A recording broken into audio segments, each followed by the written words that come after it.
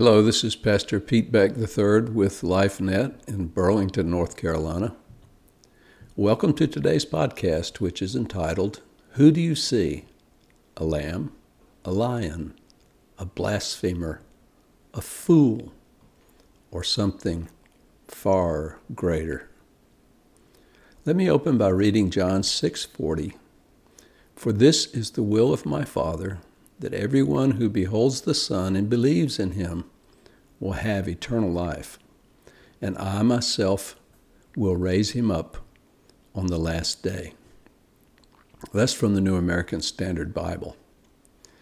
Jesus told us that seeing who he really is will lead to faith and allegiance in him.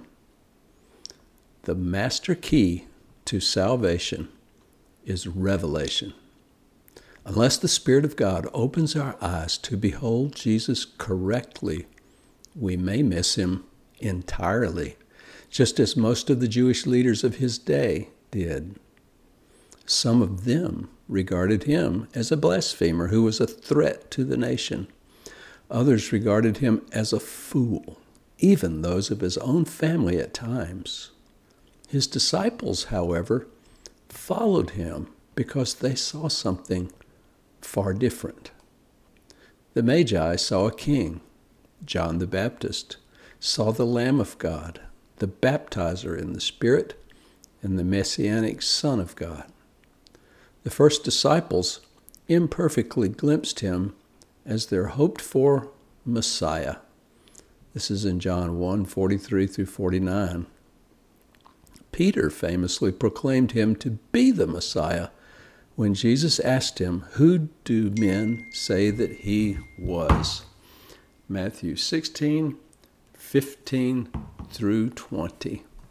Few other than John the Baptist understood that the Lamb of God ministry required him to die upon the cross. The rest of the disciples tried to skip that and go straight to exalted kingship, not realizing that suffering had to precede glory. Luke 24:25 through 26.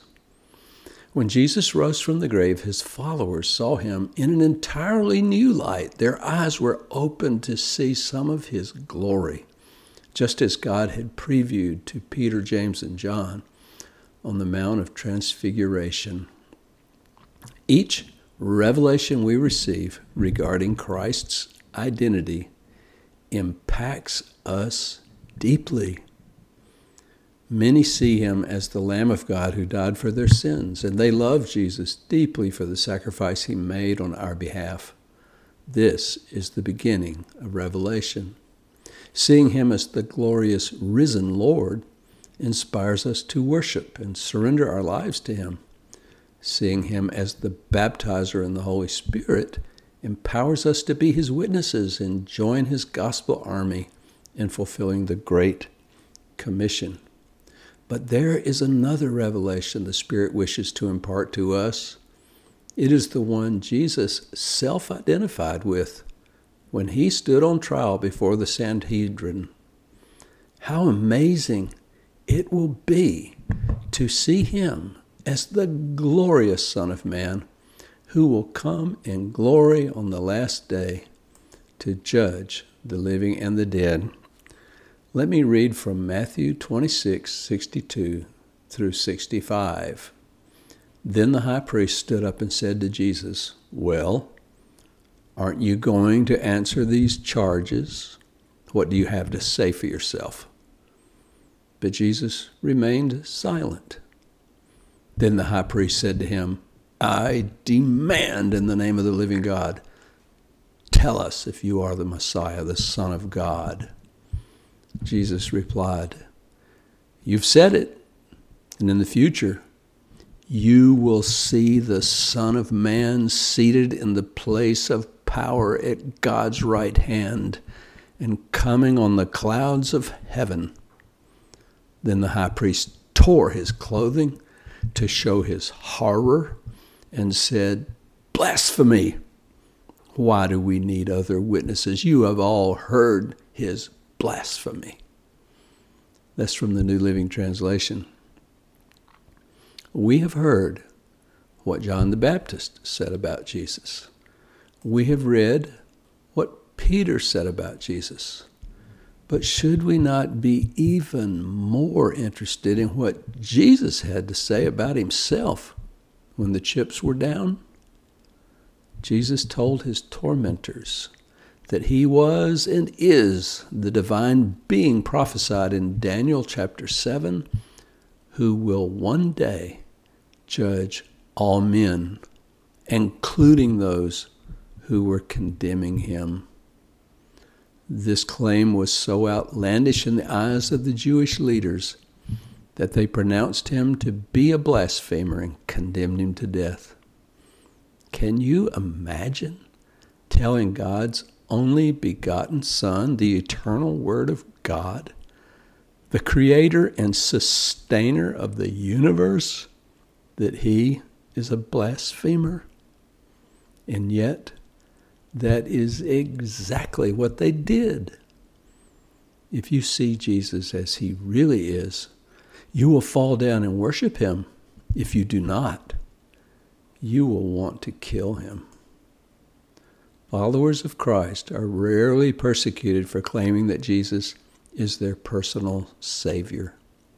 We might be ridiculed or pitied for having such a belief, but probably not perceived as being much of a threat.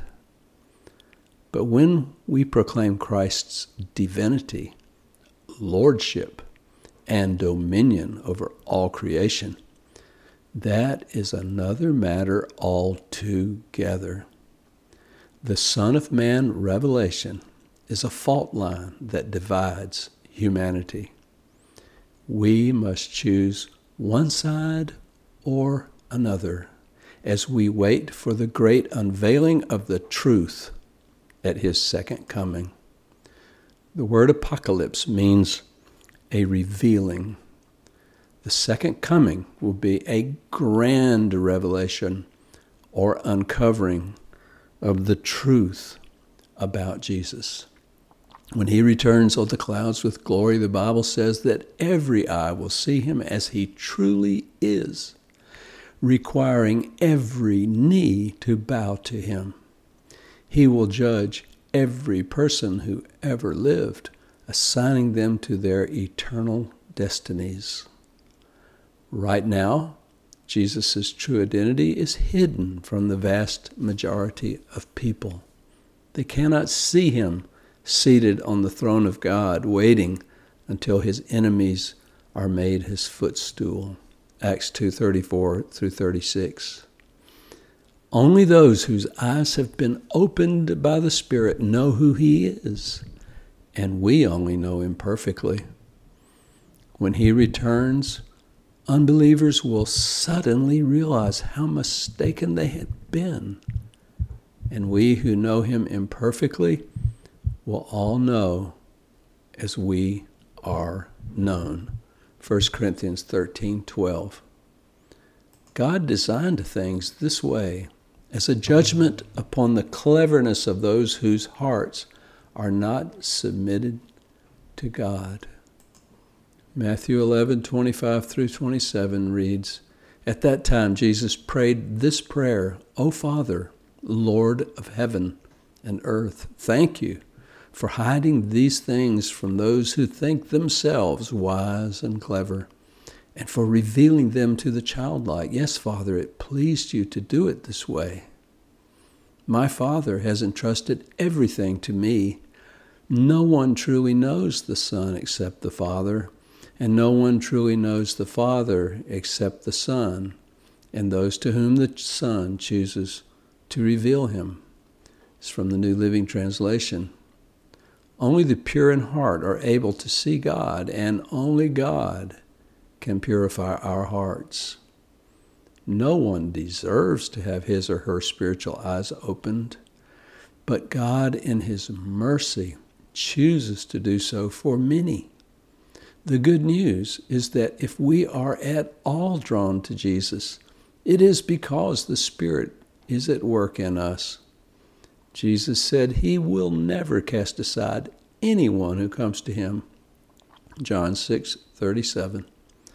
The Holy Spirit is the one who opens our eyes to behold Jesus as he really is. I asked him some 50 years ago to reveal to me if Jesus is really the one the Bible says he is. It did not take long for that prayer to get answered. About 2 weeks. How about you? Are you hungry to know Jesus? If you already believe in him, do you want the Spirit to show you more? The greater our revelation of Jesus, the greater our love and commitment to him will be. Commitment without revelation is simply legalism. Revelation without commitment is a plant with no roots. Jesus came to satisfy the hungry heart, and he will not let us down if we seek him. Matthew 7 and 8 reads, "Keep on asking and you will receive what you ask for. Keep on seeking and you will find. Keep on knocking and the door will be open to you. For everyone who asks receives, and everyone who seeks finds, and to everyone who knocks the door will be opened." That's from the New Living Translation. Please pray with me. Holy Spirit, I want to see Jesus as he really is.